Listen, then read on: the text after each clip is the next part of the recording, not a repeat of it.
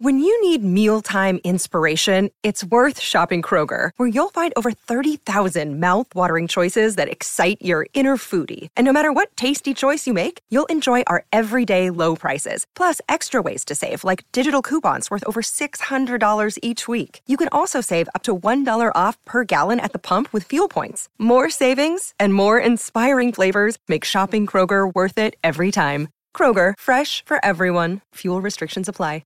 Hey there, it's Dean Blundell from DeanBlundell.com, the host of Brent's podcast, Brenton on Tour, the Coffee Cast, and I was just doing some light reading here on a weekend, or a weekday, depending on when you listen to this. It's absolutely live. So what day is it today? Okay, then it's live. Anyway, I was doing some reading on this day, and I saw that Brent has done 10 episodes. 10 about coffee. 10 whole episodes about coffee. And I thought to myself, my God, people listen to anything. But when you're talking about coffee and something that's near and dear to my heart, I've listened to all 10 too. So what does that make me? Cultured, like it makes you. So thank you for listening to all 10 episodes. And what we're going to do here is have a little review of those first 10 episodes of the Coffee Cast, Brenton on Tour, right here at DeanBlundell.com, in episode 146 of the DeanBlundell.com podcast as well. Stick around and listen to the others as well. And truly, thank you for listening to Brenton on Tour's Coffee Cast about coffee. Other things, but mostly coffee.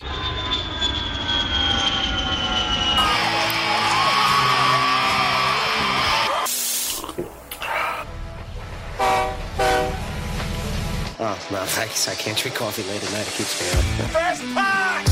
You're listening to the Brenton on Tour Coffee Cast, brought to you by things that make coffee, people who make coffee, people who love coffee, and maybe just coffee. You have no idea who he is, but he's on the search for the best coffee in the world. So pour a cup, grab a seat on the john, and maybe, just maybe, you'll stop drinking shitty coffee. It's the Brenton on Tour Coffee Cast with your host, that guy you don't know. Here's BD. Welcome, friends, to episode 11 of the Brenton on Tour podcast. This episode, I'm super excited about. It gives me an opportunity to go back and review what happened in the first 10.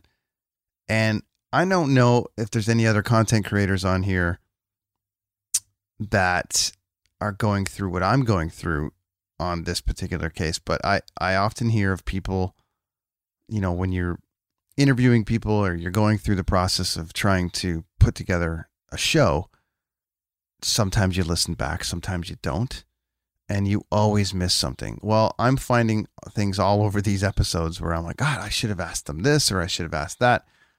So that's been pretty cool. It's also teaching me a lesson on how to listen better, I guess. But hey, we're all growing this thing together, and we've made it to episode 11 together. And I say we, I mean you. You guys have all been along for the ride. We even cracked top 3 at Society and Culture and Apple last week. I mean, hey, it's a start, right? And hopefully by the end of the year, we'll be well on our way. So thank you guys for all of that. I think, having, even more than one listener per episode is, there's somebody out there listening, but we're getting into some respectable numbers now. Big thanks to all of you guys for liking, sharing it. A huge thanks to Dean Blundell and the team over there who introed me today and have hosted me from the beginning. So onwards and upwards, we're going to keep trucking away. I'm going to spend this episode talking about the first 10. So hopefully you guys can go back and review some that you've missed, or you've just joined me in the last week or so, or 2 weeks. Maybe, you were Tim Wendell fans and, you jump over and hear a little bit from Jeremy, who popped into episode 10 to ask a question, or you want to go buy the new Korn record from the guys, or the new Took records. There's so many cool things, I think, about discovering a podcast where you can go back, like I do when I discover one where I'm like, well, who else have they had on? What are these, who are they interviewing and what are they doing? So welcome. If you're just joining me, welcome. And if you've been along for the ride, I thank you. That being said, the first 10 episodes, we've basically have been trucking away together, liking, sharing, doing everything we can to get it out there. And I've been challenging you to do that so you can win yourself a brand new Leverpresso from leverpresso.com. And the time has come to give that away. Do I put everybody's name into a hat? Sure. Do I take a tally of who's liked and shared it the most and tagged me? That's an option. All of them, I think, though, are going to be close to the same result. So I've gone ahead and put that name into an envelope, and that envelope is right here. So stand by. I'm going to get it. It's right here. I'm going to ask my buddy Mike in the booth, all the way in Brantford, Ontario there. Yeah, we're doing remote booths here, my friends. Mikey P, my producer extraordinaire. Cue me up a drum roll. You got one there? Cool. Here we go. The winner, my friends. Let me get this thing open here. Of the first ever Leverpresso.com contest on BrentonOnTour.com is going to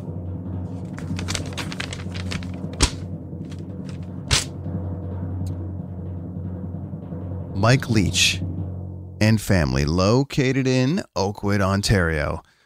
Michael Leach, who's been sharing and loving this thing from the beginning, taking it to work, asking me coffee questions, getting it out to all of his friends and the people that he works with, trying to keep the people of Lindsay, Ontario, caffeinated.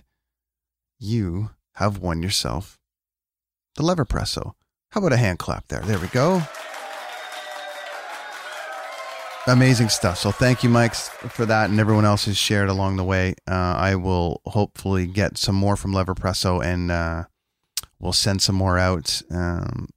Please don't stop sharing and liking it, but it's like any contest. There's another one coming, and I'm super stoked to announce that myself and episode 2 guest Darren Danger Grieve and I have been granted media passes for Beanstalk in Vancouver this coming weekend. November the 2nd, we're going to go down. There's a huge coffee festival happening on Granville Island. We're going to go down. They've been giving us a press schedule, which is awesome. We're going to go down and check in with everybody, talk about coffee. So that's coming. We're going to film for the YouTube channel that's launching in, now I've pushed to 2020. I think that's the safe bet. I think we're going to launch out in January with the YouTube channel. And Beanstalk will be likely one of the first episodes that we launched to see about how Darren and I cruised around, taught coffee, learned about the coffee scene in Vancouver, amongst other people around the world. So thank you all for that. It is time to get to the review of the first 10 episodes. So in episode 1, it all started with my blogging and attempt at, educating people about my journey around the world, trying to find the best coffee in the world. And it led me to a friend of mine who was writing and also blogging and also running DeanBlundell.com out of Toronto for Dean, and had asked me to write about my journey. And so I thought, okay, cool. This could be cool. It gives me a bit of a creative outlet, and I'll go ahead and put something together. So I wrote an article called "Which Coffee Asshole Are You?", which was my first attempt at writing a blog, and it actually did pretty well from a response wise, because we all are coffee assholes. So I thought I would talk about it. I only talked into my phone, put something together kind of quick, and had some fun with it. So this is a highlight from episode number 1, where I get into the kind of asshole that only drinks Tim Hortons or Starbucks and refuses to change. Here you go. And then there's, of course, these people. They only drink Tim Hortons, Starbucks, Coffee Time, or Dunkin' Donuts, refuse to drink any other kind of coffee. You can go down. Going up seems to be a more difficult journey for these people. All right, I can go, if I'm floating around and it's like all there is Tim Hortons in Glasgow. In fact, when I'm in Glasgow, Scotland, they have a Tim Hortons right downtown. I'm like, yeah, you know what? I'm going to go feel Canadian for half a day. And just like 3 months ago, I went in there and ordered an Americano, and it was terrible. I'm sorry. It was just terrible. And I don't know how you mess up an Americano, but they did in Glasgow. So I'll give it a go. I'll go down, but getting these people to move up it's really, really tough. It's 50 cents more, whatever. They got to wait in line. They don't have a drive-through, quote unquote. Give me a break. Give yourself some coffee culture. Get in there. Go try it. You're an asshole for not trying it. So yeah, friends, do yourself a favor. Live a little bit. Try some new things. And don't be that coffee asshole. So in episode 2, I was joined by my good friend Darren Grieve, who is in the sky trying to keep citizens of Vancouver in the Lower Mainland safe in traffic and tell us what's going on in the world out there to make sure that we're getting to and from work in a timely fashion. And he was also at CFox for a long time in Vancouver, which is where I first met him. Him and Todd Hancock had a great afternoon show that they kept the rock flag flying. And so Darren also joined the coffee journey roughly around the same time as I did, and about a year and a half ago. And so I was curious as to how his journey was going, what he was up to, where he was taking it, how it's, how he's making it. Again, as I'm putting together a podcast, there's not really any rules. I sat down in a hotel, asked him a few questions, and we started chin-wagging over the idea that we're both on this together. And how are we making our coffee? What are we doing? What are the, different things that we're discovering together? So Darren was great for that. As mentioned, he's joining me this weekend at Beanstalk in Vancouver, and we're going to walk around and learn what we can about local coffee and hopefully take what we've learned so far, bring it to the table, and educate you guys. So in episode 2, Darren joined me, and I was curious as to what gear he was working on. And this is what he told me. But what are you working on gear-wise, and what would you, how did you start with it? Because, and where are you at now with your gear? Because I'm kind of in this hybrid zone of like organically doing it versus like machine doing it. So where are you at? Yeah, and when I first got serious about coffee, I got a mocha pot, which is what all the Italian coffee makers, if they're not using an espresso machine, they're probably going to use the mocha pot. It's just a stovetop pot. So I started out doing that, and that's again sort of a there's no machine involved in making your cup of coffee there. That was a lot of fun. But then I started hearing about how wonderful the AeroPress was, and I heard about it for a long time. Thought, well, they must be expensive if they're that good. They're like $40. You can buy them at all kinds of different places. They're just made of plastic. They're actually made so that you can make a cup of coffee when you're out camping or hiking. So they just happen to make an amazing cup of coffee. But the idea was just for you to be able to do it out in the middle of the bush, still have a decent cup of coffee instead of having to tough out instant coffee while you're camping. So for $40, $45, this thing, you talk about those coffee contests, they have AeroPress contests around the world. And this is probably my favorite piece of, my favorite coffee tool, the AeroPress. But the other one that I've been playing with the last 6 months or so is a Chemex. It's just a glass. Had one today. You know what I'm talking about. For people that don't know, it's what they call a pour over. So you basically pour the water into the filter and it drips down into this big jug. That's what a pour over is. And the type I have is a Chemex just because it looks cool. And it was designed by this dude who was actually a scientist, I believe, back in the early 1900s. So it just looks really cool sitting on the kitchen counter. That's kind of why I got that. I kind of geeked out. As it turns out, it's a lot of fun trying to make coffee on that too. But if I'm going to make espresso or cappuccino, I have a Breville machine as well that I've been playing with. So it's become a hobby. The cup of coffee is always great, but I enjoy the process of weighing out the beans on a scale and making sure the water is at the right temperature and whatever you have to do with the espresso machine. I still fuck that up all the time. Every single batch of beans I bring home, you need to grind them a different way, so you waste a bunch of cups. But it's a fun process. It keeps me out of trouble, too. So in episode 3, Todd Kearns, who plays bass with Slash, might be the biggest Seinfeld fan that I know. Next to me, anytime we're together, anytime I see him, there's a substantial amount of Seinfeld talk. And I thought he would be the perfect guest to bring on because Seinfeld had just turned 30. I wanted to change things up a little bit and talk about the best coffee scenes from the show, because the show was based on coffee. They were in a coffee shop all the time. Most of the problems that they did or solved were done through coffee. Jerry went on to actually form Comedians in Cars Getting Coffee. And, you know, it was just one of those things where who better to have on than Todd? You know, these first 10 episodes were coffee casts and coffee based. And Todd was one of those guys where I know he drinks coffee, but he's not actually a coffee head per se, like some of the other guests that I have. He just goes and drinks it. So I wanted to merge the coffee and our love of Seinfeld together to review, you know, the top scenes from Seinfeld. I thought the episode came out really funny. We had a good time chatting about it. Todd's always a gracious guest. Make sure you check out his band Took with fellow Canadian Brent Fitz, who's also on the podcast, which we'll talk about later on. And he's with Slash featuring Miles Kennedy and the Conspirators. He was in Age of Electric. He's got a solo records. It's great. He's a super talent, and I was happy to have him. So in episode 3, we started talking about our favorite Seinfeld episodes. I broke down the top 5 Seinfeld scenes, what I thought were the top 5 Seinfeld scenes. And we both came up with the conclusion that this was one of our faves. So here we go. The best line, you know, who told you to put the bomb on? It's just, forget it. Anything with Jackie Childs is gold. I mean, there's so many times that has happened with the smoking episode when Kramer had a smoking lounge in his apartment, and then they tried to sue the tobacco companies. And then this time it was he spilled hot coffee on himself, and which was a parallel and a play on the story of the person who had spilled McDonald's coffee on themselves. You remember that story?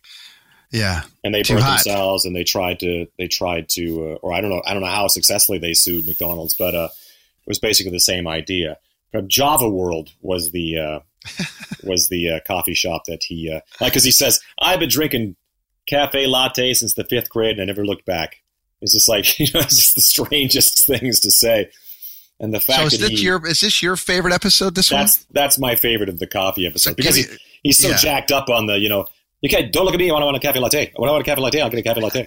Just whacked out. He ends up settling on getting free coffee. It was free coffee plus, but he goes, I'll take it. He shakes his hand. He totally messes it up. The 50,000 or it was going to be like free coffee plus a cash, you know, settlement. But he just took the free coffee. And Jackie Childs, of course, has a heart attack about that. He's constantly he still takes Kramer's business all the time, but it always ends up in some sort of colossal failure. What's your favorite, is this your favorite episode of Seinfeld, or is this your favorite coffee-related episode of Seinfeld? I think it's just my favorite coffee-related. I mean, I have a very difficult time discussing there's some really amazing Seinfeld episodes because of there's the one that's backwards when they go to Susan Meshki's wedding in India. Yeah. There's a lot of those that are just brilliant. A lot of my friends that are hardcore Seinfeld fans, they kind of fall out towards the last couple seasons because it starts to get really crazy. But I actually really like some of that stuff when they start to get really far-fetched with Kenny Rogers Chicken. And that's my favorite epised. That's brilliant. Yeah, absolutely my favorite episode. That is the best. Which they end up switching apartments. Yeah, and they switch personalities, essentially. They switch personalities. It was one of my favorite things whenever Jerry's sipping a coffee, and he always goes, that's a shame. Whenever something's happening, his comment is always kind of, that's a shame, because nothing really ever affects Jerry. It's always sort of, he's always sort of like completely unaffected by whatever's going around. So that particular episode, they spill the coffee, he gets the bomb on, he loses everything. He could have got everything. He made the bad decision, loses everything. And then he's back to square one. And the maestro gave him the bomb, by the way. The maestro. That whole thing is insane, too. Like, Bob, the maestro. You go, who told you to put the bomb on? Well, the maestro. And he goes, who the hell's the maestro? Kind of thing. It's chaos. A byproduct of what I do for a living is travel around. I run concerts for a living. I have an opportunity to visit some great coffee regions around and meet some amazing people.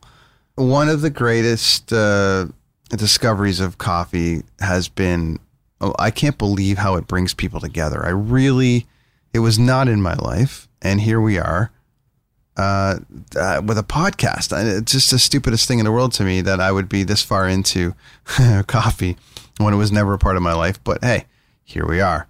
So I had the benefits of traveling with some great coffee minds and some great people, and also some great musicians. And one of those musicians was Ray Leger from the band Korn. And Korn recently had a coffee brand come out, and when Ray found out that I was, making coffee, on a daily basis at the shows in my office, and was discovering that I had put a podcast out, he said to me, "You've got to go and talk to Jeremy Gersey, who made our coffee." So the more I researched Jeremy, the more I realized what a story this guy has. And I was in California, and I asked him if he would come on. He said, absolutely. We actually filmed a bunch of stuff for the YouTube channel, which is going to come out soon, and it looks really, really cool. And Jeremy's story about invading Hollywood with his coffee has been one of the most talked about episodes over I had to split it up over two because we talked so long, but he is a great guy with a great story, and everyone who talks to me about listening to the podcast says to me, "Oh, that story about Jeremy is really, really cool. Like, I can't believe he did this, or how he broke it in, or did he say what Tom Cruise was like, or whatever." It was really cool to kind of hear people react to Jeremy in this way, because he really is a fantastic guy that made time for me as I'm launching this thing, and has a great story to tell. So we broke it up into 2 episodes. So in episode 1, we really get into how he started and how he cracked Hollywood. So I went, I wanted to find out, just how hard was it to make it? Just how hard was it to crack that, secret society? And it seems like it took a lot of work, but it also seemed that once he cracked it, he was off to the races. And this is what he had to say about it. What's the first thing that happens? You get on site, and then you bring it to the masses. And this is you're making coffee for the crew, or is it just strictly for the actors? My first contract was with the production office for the office people. They loved it. This is my first day in business. I went to the casting director's office. He hired me. He had only 8 people in his office.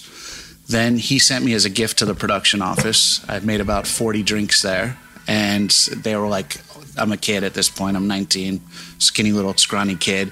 And they go, "Hey kid, can you come back tomorrow to the set? We're going to give you a map, and we'd like you to serve these on set." So that was my first day of work. I made in 2 hours what I made the entire week working at the coffee place. Were you charging per cup, or were you just charging per cup? You were charging per cup at that point, yeah. And so did you find that once you started with that, all of a sudden it was like, whoa, I need to add 45 people, and I need to be on every movie set? Or what was the deal there? It was pretty bizarre, actually. I ended up getting a pager within a couple of days of starting the business, and they basically, I would be sitting in class because I'm in college at the time, and like a drug dealer, man, my pager would go off and word just spread. I didn't do anything.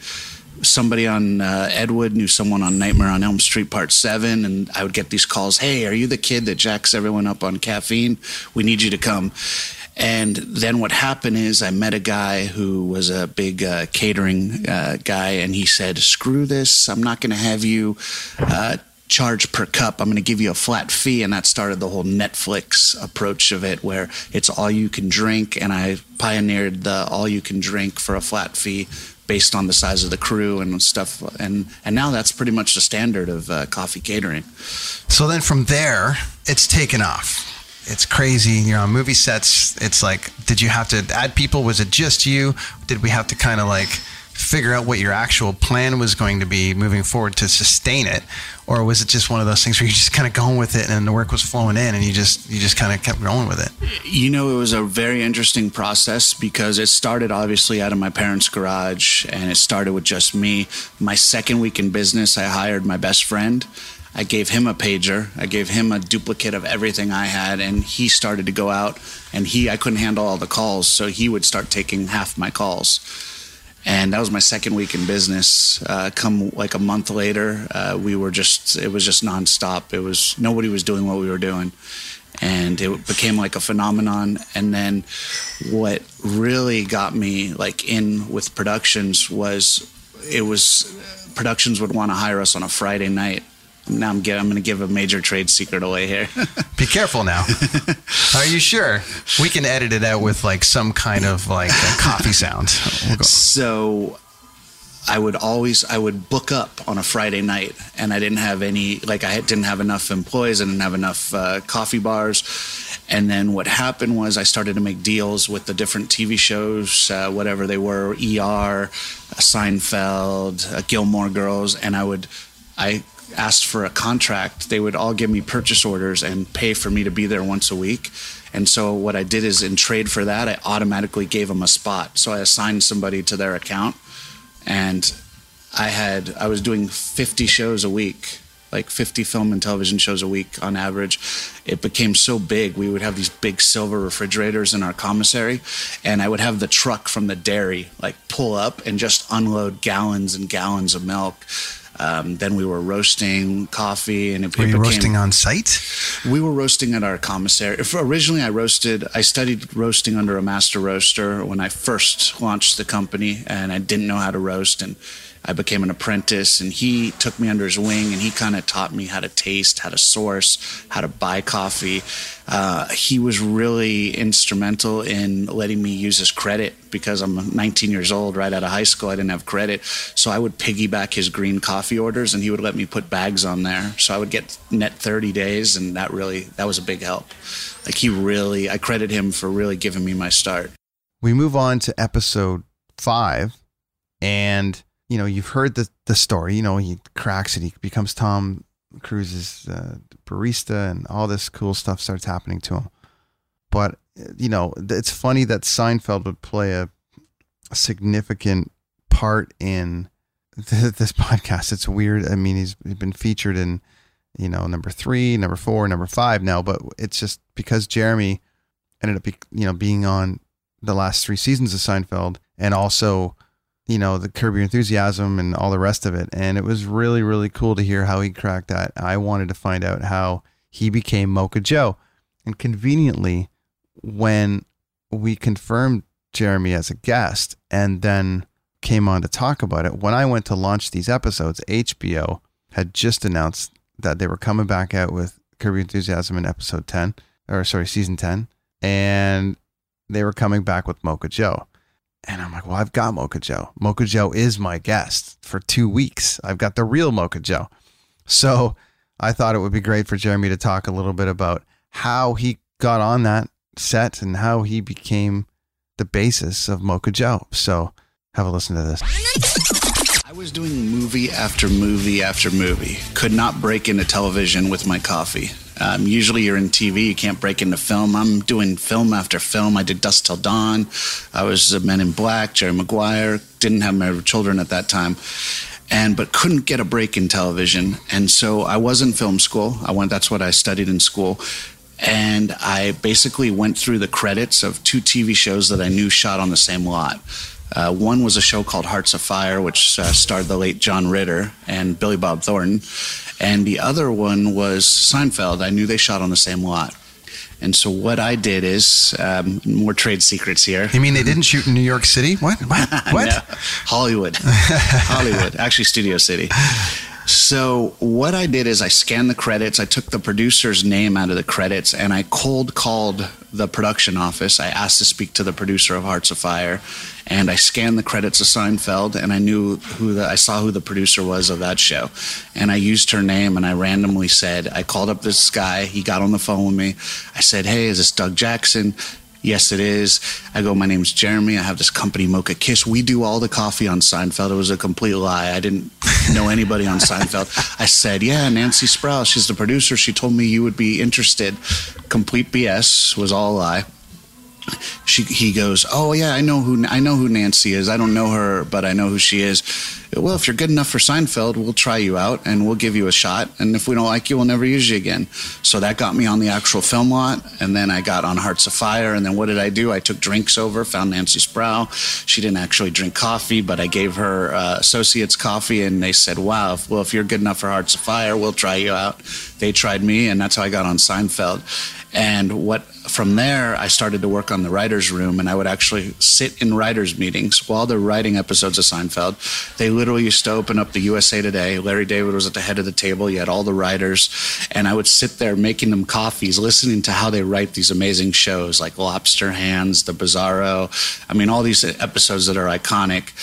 And he used to go, "Hey, Mocha Joe," because he knew I was Mocha Kiss, and he used to call me Joe. So he's put the two names together, and next thing you know, I'm Mocha Joe.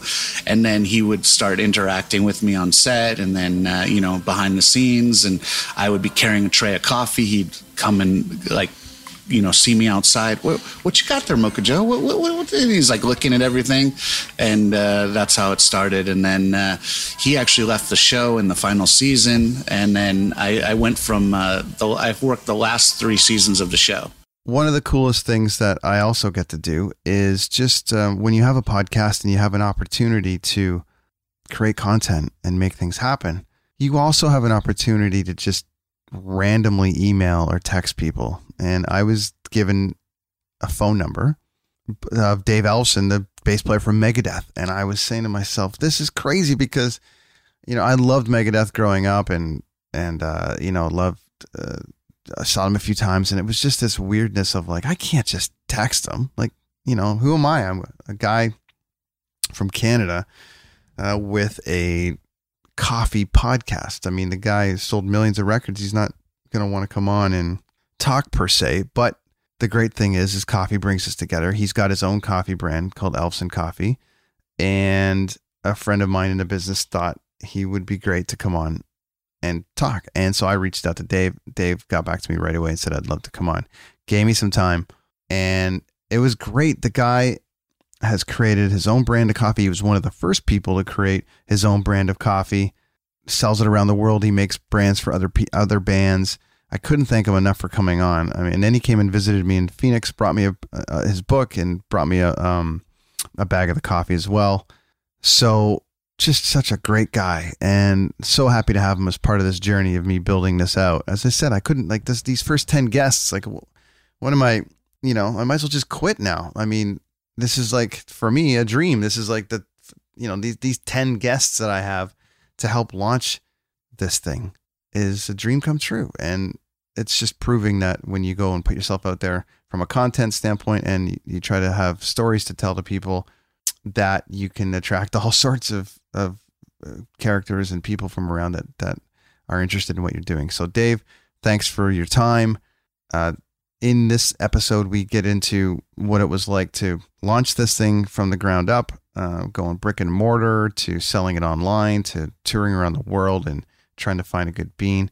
And I asked him the question about, what is next for him and what he's been up to. They make a lot of coffee for other bands, so he talks a little bit about that and what it was like to launch it. So this is Dave Ellefson from Megadeth in episode 6. Our thing with starting our company is we started with zero capital. Again, put it online. Someone else is roasting it. My name is on it. First bag showed up. I made a profit. So I was profitable from bag one. And that was important to me because I did not want to take my rock star money to just dump it into a coffee company and go broke, Another day is here and you're ready for it. What to wear? Check. Breakfast, lunch, and dinner? Check. Planning for what's next and how to save for it? That's where Bank of America can help. For your financial to-dos, Bank of America has experts ready to help get you closer to your goals. Get started at one of our local financial centers or 24/7 in our mobile banking app. Find a location near you at bankofamerica.com/talktous. What would you like the power to do? Mobile banking requires downloading the app and is only available for select devices. Message and data rates may apply. Bank of America NA, member FDIC. So for me, it's always been about sort of managing the cash flow, managing the investment into it. And it should be fun. I don't want this to be something that keeps me up all night and I'm running around crazy. I mean, quite honestly, I did get to a certain point where it was sort of like the next probably most cost-effective method of the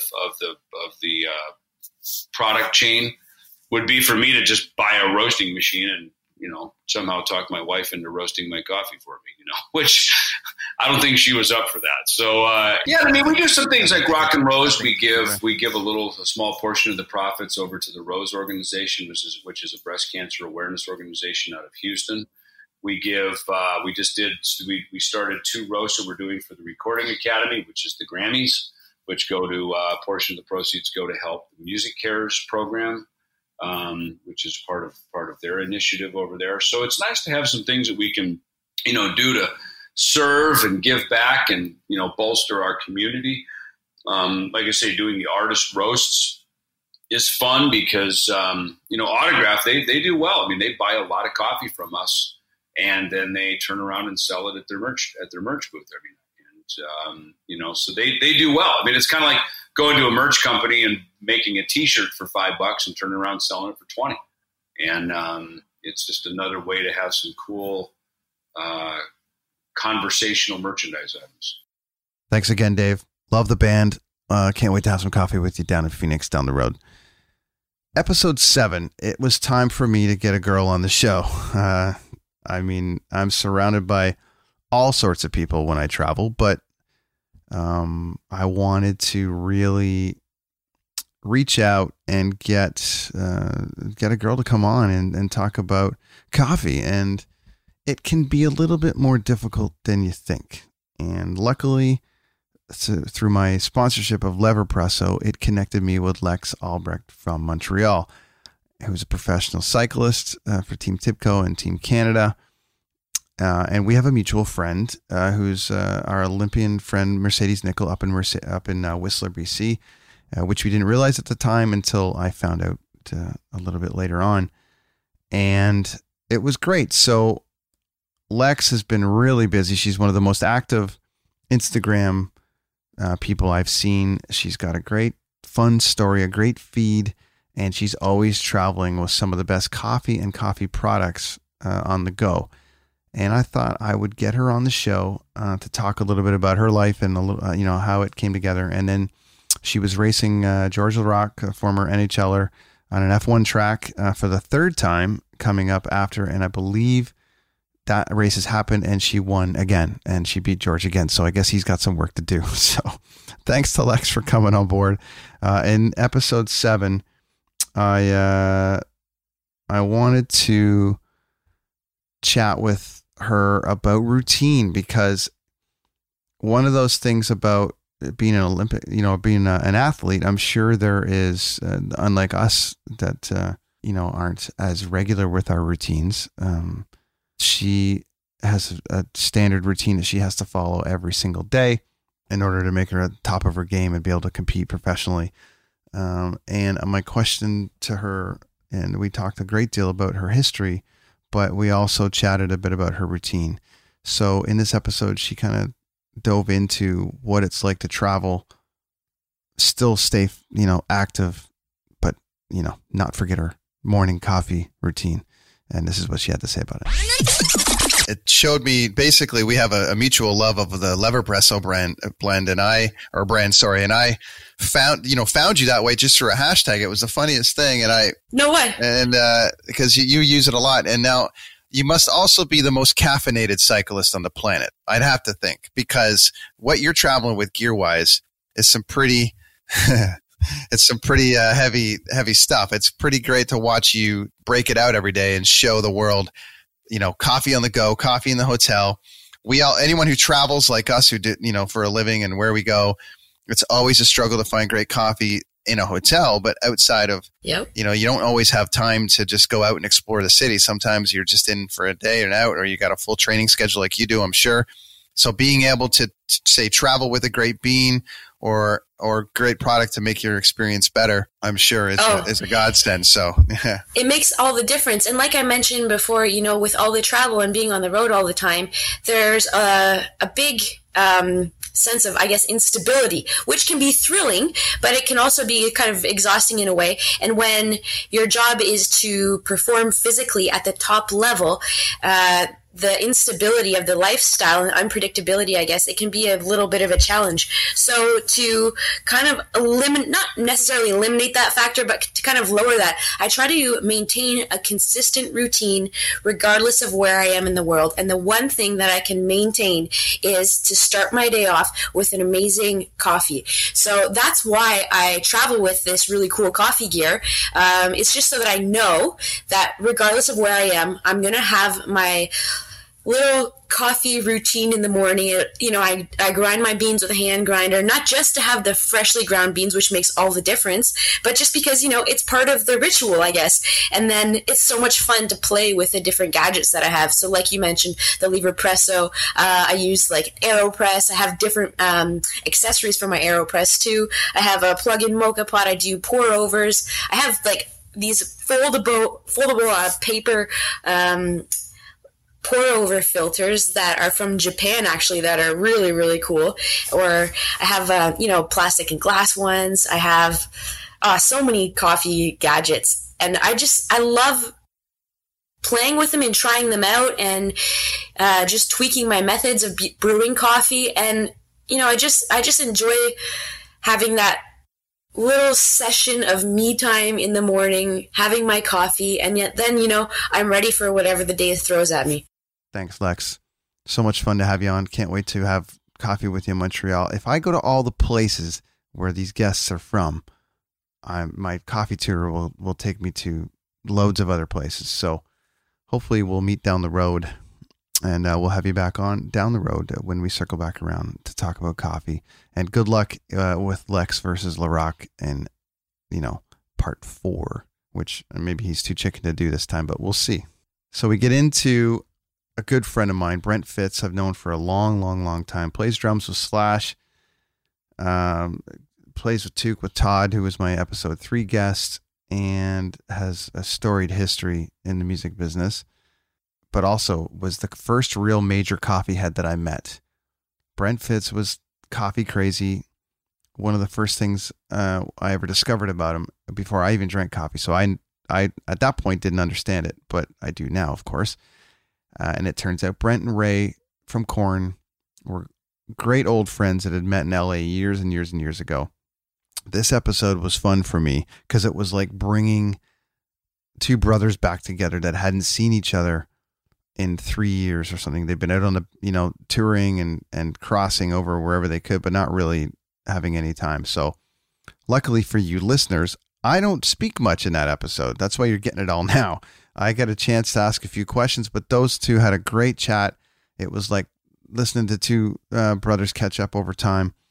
And it was a fun episode for me to listen back to. And everyone that's listening to it is like, this is great.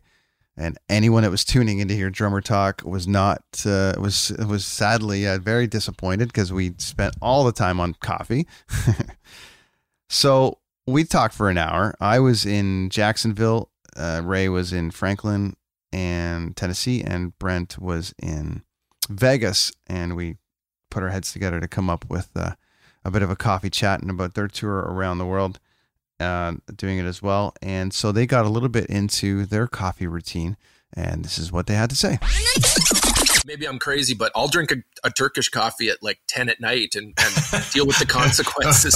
Okay, you're nuts because I'm a mass insomnia. I have really bad insomnia. So, and I don't know if it's the caffeine or what. I just don't sleep, or I sleep in like 1 or 2 hour increments, and I get up, and it's really annoying lifestyle. But so I try not to drink coffee past 6, just in case that's part of the culprit. Unless you walk past my office, right? Yeah, exactly. Yeah.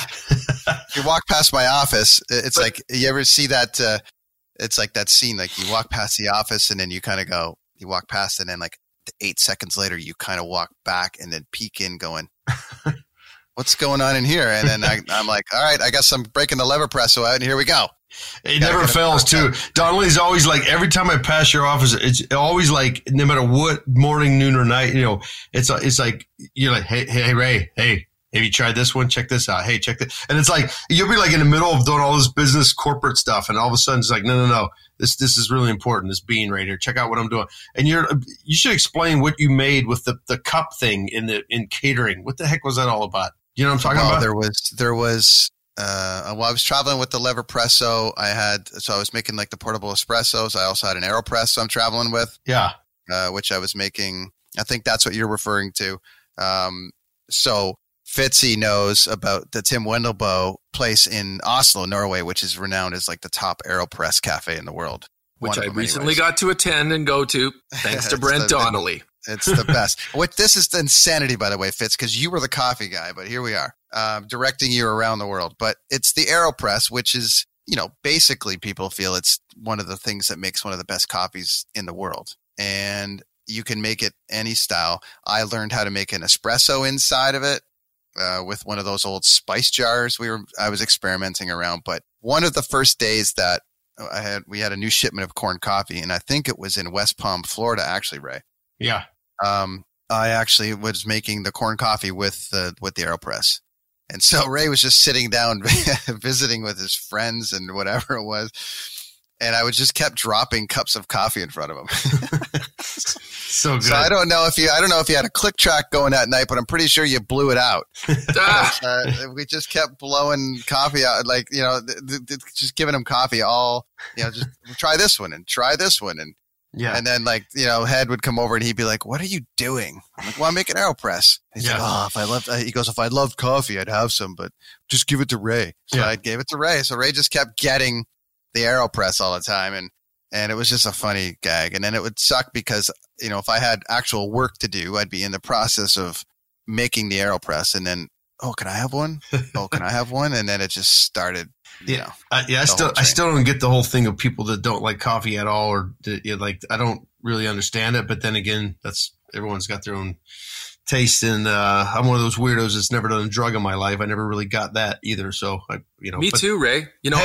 I maybe we're rare, but the thing is, coffee is promoting good rock and roll because it's a positive stimulant. And to me, it's like, you want to have an exciting rock and roll concert. And to me, having a coffee before a show is a perfectly good excuse to have a good show.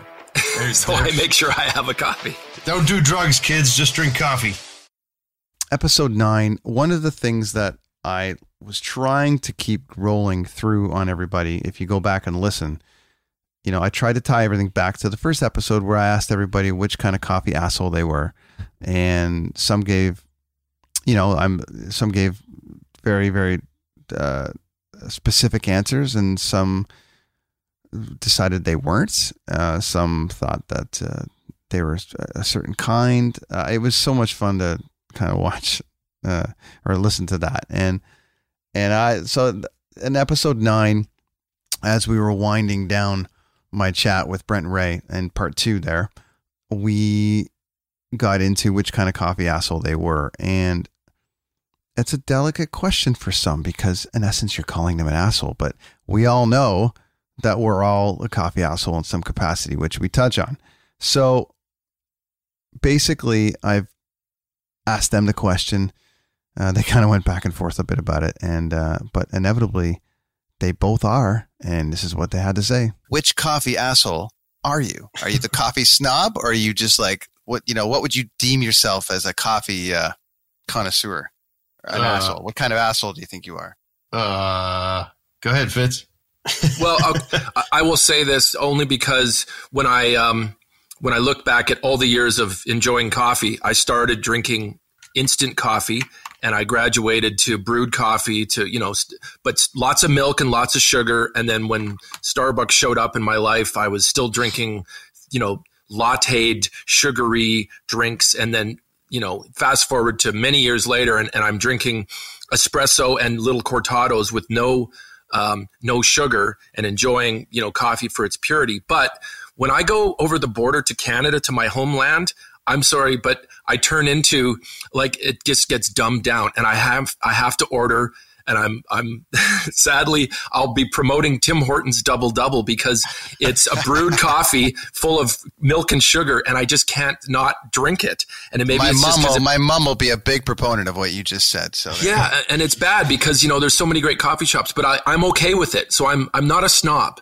I enjoy coffee, so I enjoy as many great proper drinks with good beans and everything. But I'll also enjoy coffee in its form that it got me to where I am today, which is, some milk and sugar. Not very often, but I do slip, and I'll have that. So I don't think that's a snob.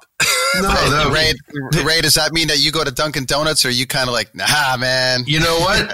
Because of my wife. My wife loves it. She'll go get an iced coffee at Dunkin' Donuts. I'm like, what are you doing? She's like, try this. I'm like, you know what? It's not that bad. So every once in a while, I will get a dark roast at Dunkin' Donuts in the airport. If it's as long as you're, whatever anyone, it's everyone's individual thing. So it doesn't really matter where they get it, as long as they're drinking it, which is the key thing here. And I'm not by any means a snob. I'm kind of like Fitz. I don't really. I will go back and I love good, great coffee. Trust me. Like I will search long and high for it, but there's sometimes you just need to have it. Thanks, fellas.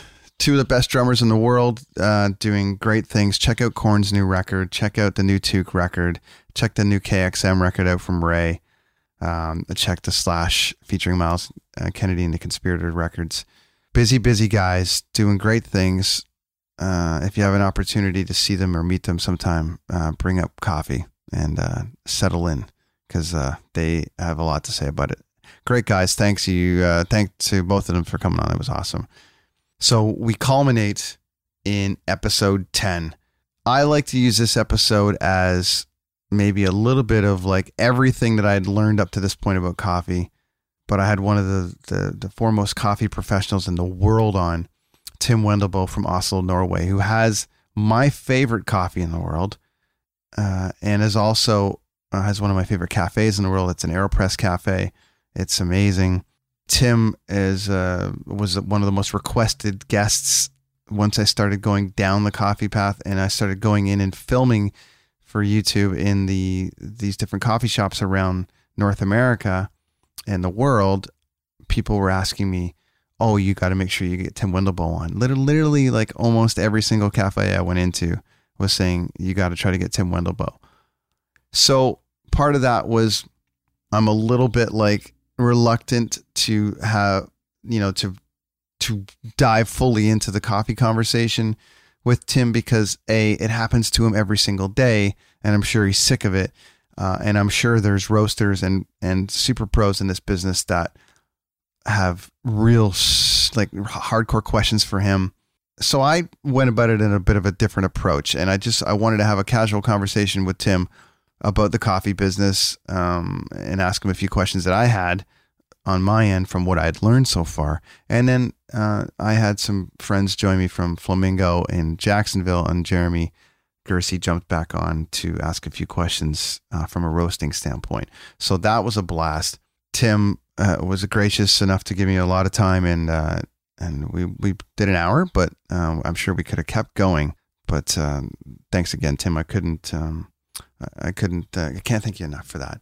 And one of the issues that was really important for me to cover off, which I thought Tim could answer the best out of anybody that I've spoken to around the world at this point, was what is happening in the coffee business, because it is a bit controversial right now. There are people taking advantage of women and children and kids that they are having to go into the fields and work for next to nothing, because the price on coffee is so low, and farmers are overrun with coffee and having to just get it out, and it's putting the business into a bad spot. So Tim formed or joined a coalition called The Pledge, which brought some awareness to people about where they're getting their coffee from, pledging to set the price that these guys pay, as well as show you what they're paying per pound. So it's important that you guys listen back to that episode if you have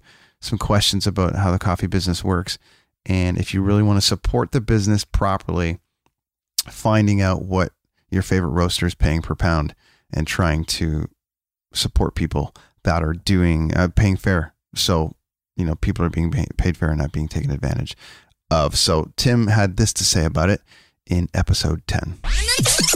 What's your take on what's happening there's a lot of controversies in the coffee business right now with the way people are being worked, or, where people are getting their beans from. And sometimes there's women and children involved that are working long hours all days and for little pay. Yeah. What is your take on that? I mean, how are you trying to combat that with the way that your method of finding your beans and being conscious of trying to find the best farmers that are doing the best for the city environments? Like, what's your take on that side of the business right now? Well, this is something that I probably speak about this every day, actually, because there's a lot of, I would say, misinformation in our industry, and a lot of people claiming things that might not be exactly true. But because I'm staying on a farm for at least 3 months a year in Colombia, because I own my own farm, I bought a piece of land from a farmer that I buy coffee from, and I spent 3 months a year there farming or working on my farm myself. So I stay in his house, and I get to talk to Elias a lot. And he is telling me stories, and, you know, I can see what people are doing in the Colombian market, at least the buyers, some of them claiming that they're, you know, paying very good prices. But when it all comes down to it, it's, you know, not sustainable for the farmers to sell the coffees for those prices, even though they're higher than the market price. So one of the issues in coffee is that most people are looking to the International Coffee Exchange, or the ICE price, or the market price for commodity coffee, which is today around $1, and $1 per pound of green coffee. And the production cost is more often than not higher than $1 per pound for a farmer. So that means the farmers are losing money when they produce coffee. So before we even can start talking about, you know, paying the workers better and so on, we have to start paying more for the coffee. And the problem is that in specialty coffee, people still compare themselves to the market price of commodity coffee. But to produce good coffee, you need to take more care. You need to pay the pickers more to pick only ripe coffee cherries. You need to be more kind of hands-on with the process and drying and storage and milling. So it costs a lot more to produce that coffee than the normal commodity coffee that you'll typically find in the supermarkets. So if, for instance, a roaster say, you know, I'm a specialty roaster and I pay 20% above market price, and if they're referring to the C market, then that means they're still not paying for production costs. So fortunately, there's someone doing something about that today, and there's like a group of roasters who, including myself, who have signed something called the pledge, where we kind of are obliged to publish the prices that we're paying for our coffees and how much we're buying and so on. And based on this kind of numbers, we can start to establish what is actually a market price for good coffees. And then maybe that's, you know, $3 or $3.50. And then if you're paying lower than that, you're actually paying below market price and not above market price, which would normally be the thing.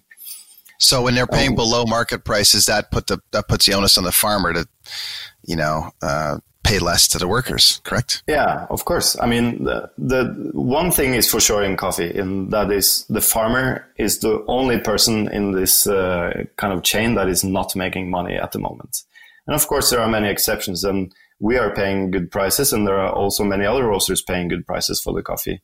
And the reason why I'm doing it is not out of charity. It's because they are my suppliers, and I see them as kind of an extension of my team here in Norway. So if I'm not paying them well, they're not going to produce, you know, coffee for me. And I've also been working with more or less the same farmers since 2009.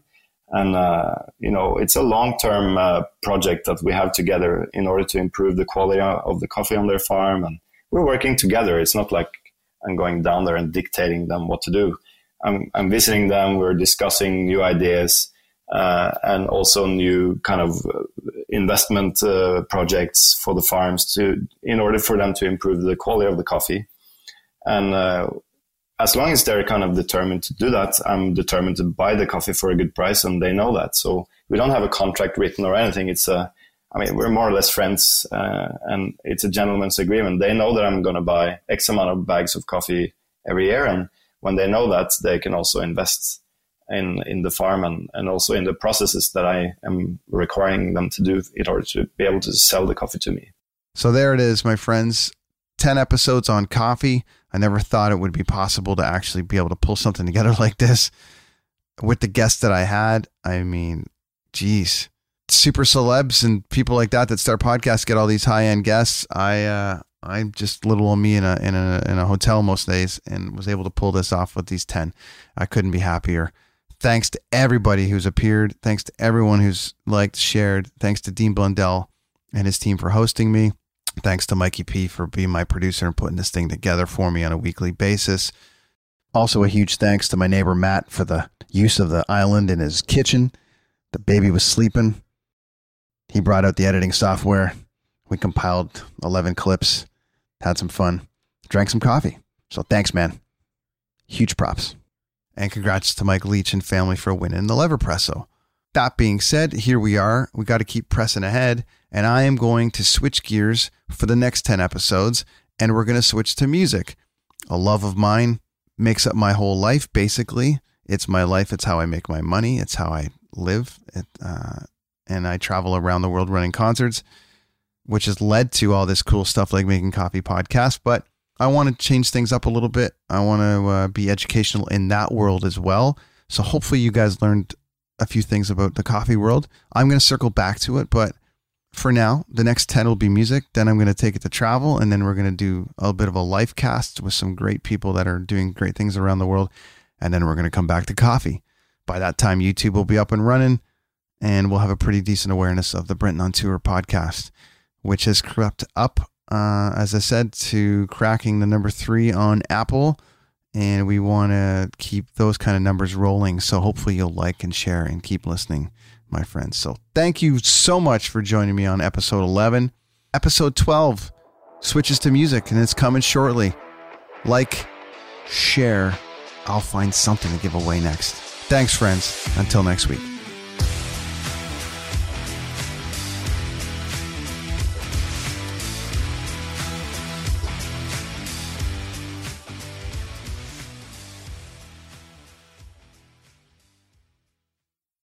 Hi, I'm Emily Roger, and I host a leadership show called The Boiling Point with my co-host, Dave Vale. Together, we sit down with trailblazing entrepreneurs, thought leaders, and movement makers who are driving meaningful change in our world. The show is all about exploring the lives and perspectives of leaders who are making a difference. Join us for insightful conversations that challenge the status quo, spark new ideas, and inspire you to take action. Find us on Apple, Spotify, YouTube, or at boilingpointpodcast.com. I'm Jeff Woods, and I'm shining a light on music and the rock stars who make it. He just was one of those people, he stood out. He was a magic guy. He really was a magic guy. We all have faults. He had the same amount of faults as we all had. This is before Led Zeppelin. Robert was full on. I mean, he was Led Zeppelin without the band behind him. He had the hair, the jeans, the whole thing, you know, and he was amazing. The Records and Rockstars podcast, heard around the world and yours to hear wherever you get podcasts. All the episodes from JeffWoodsRadio.com.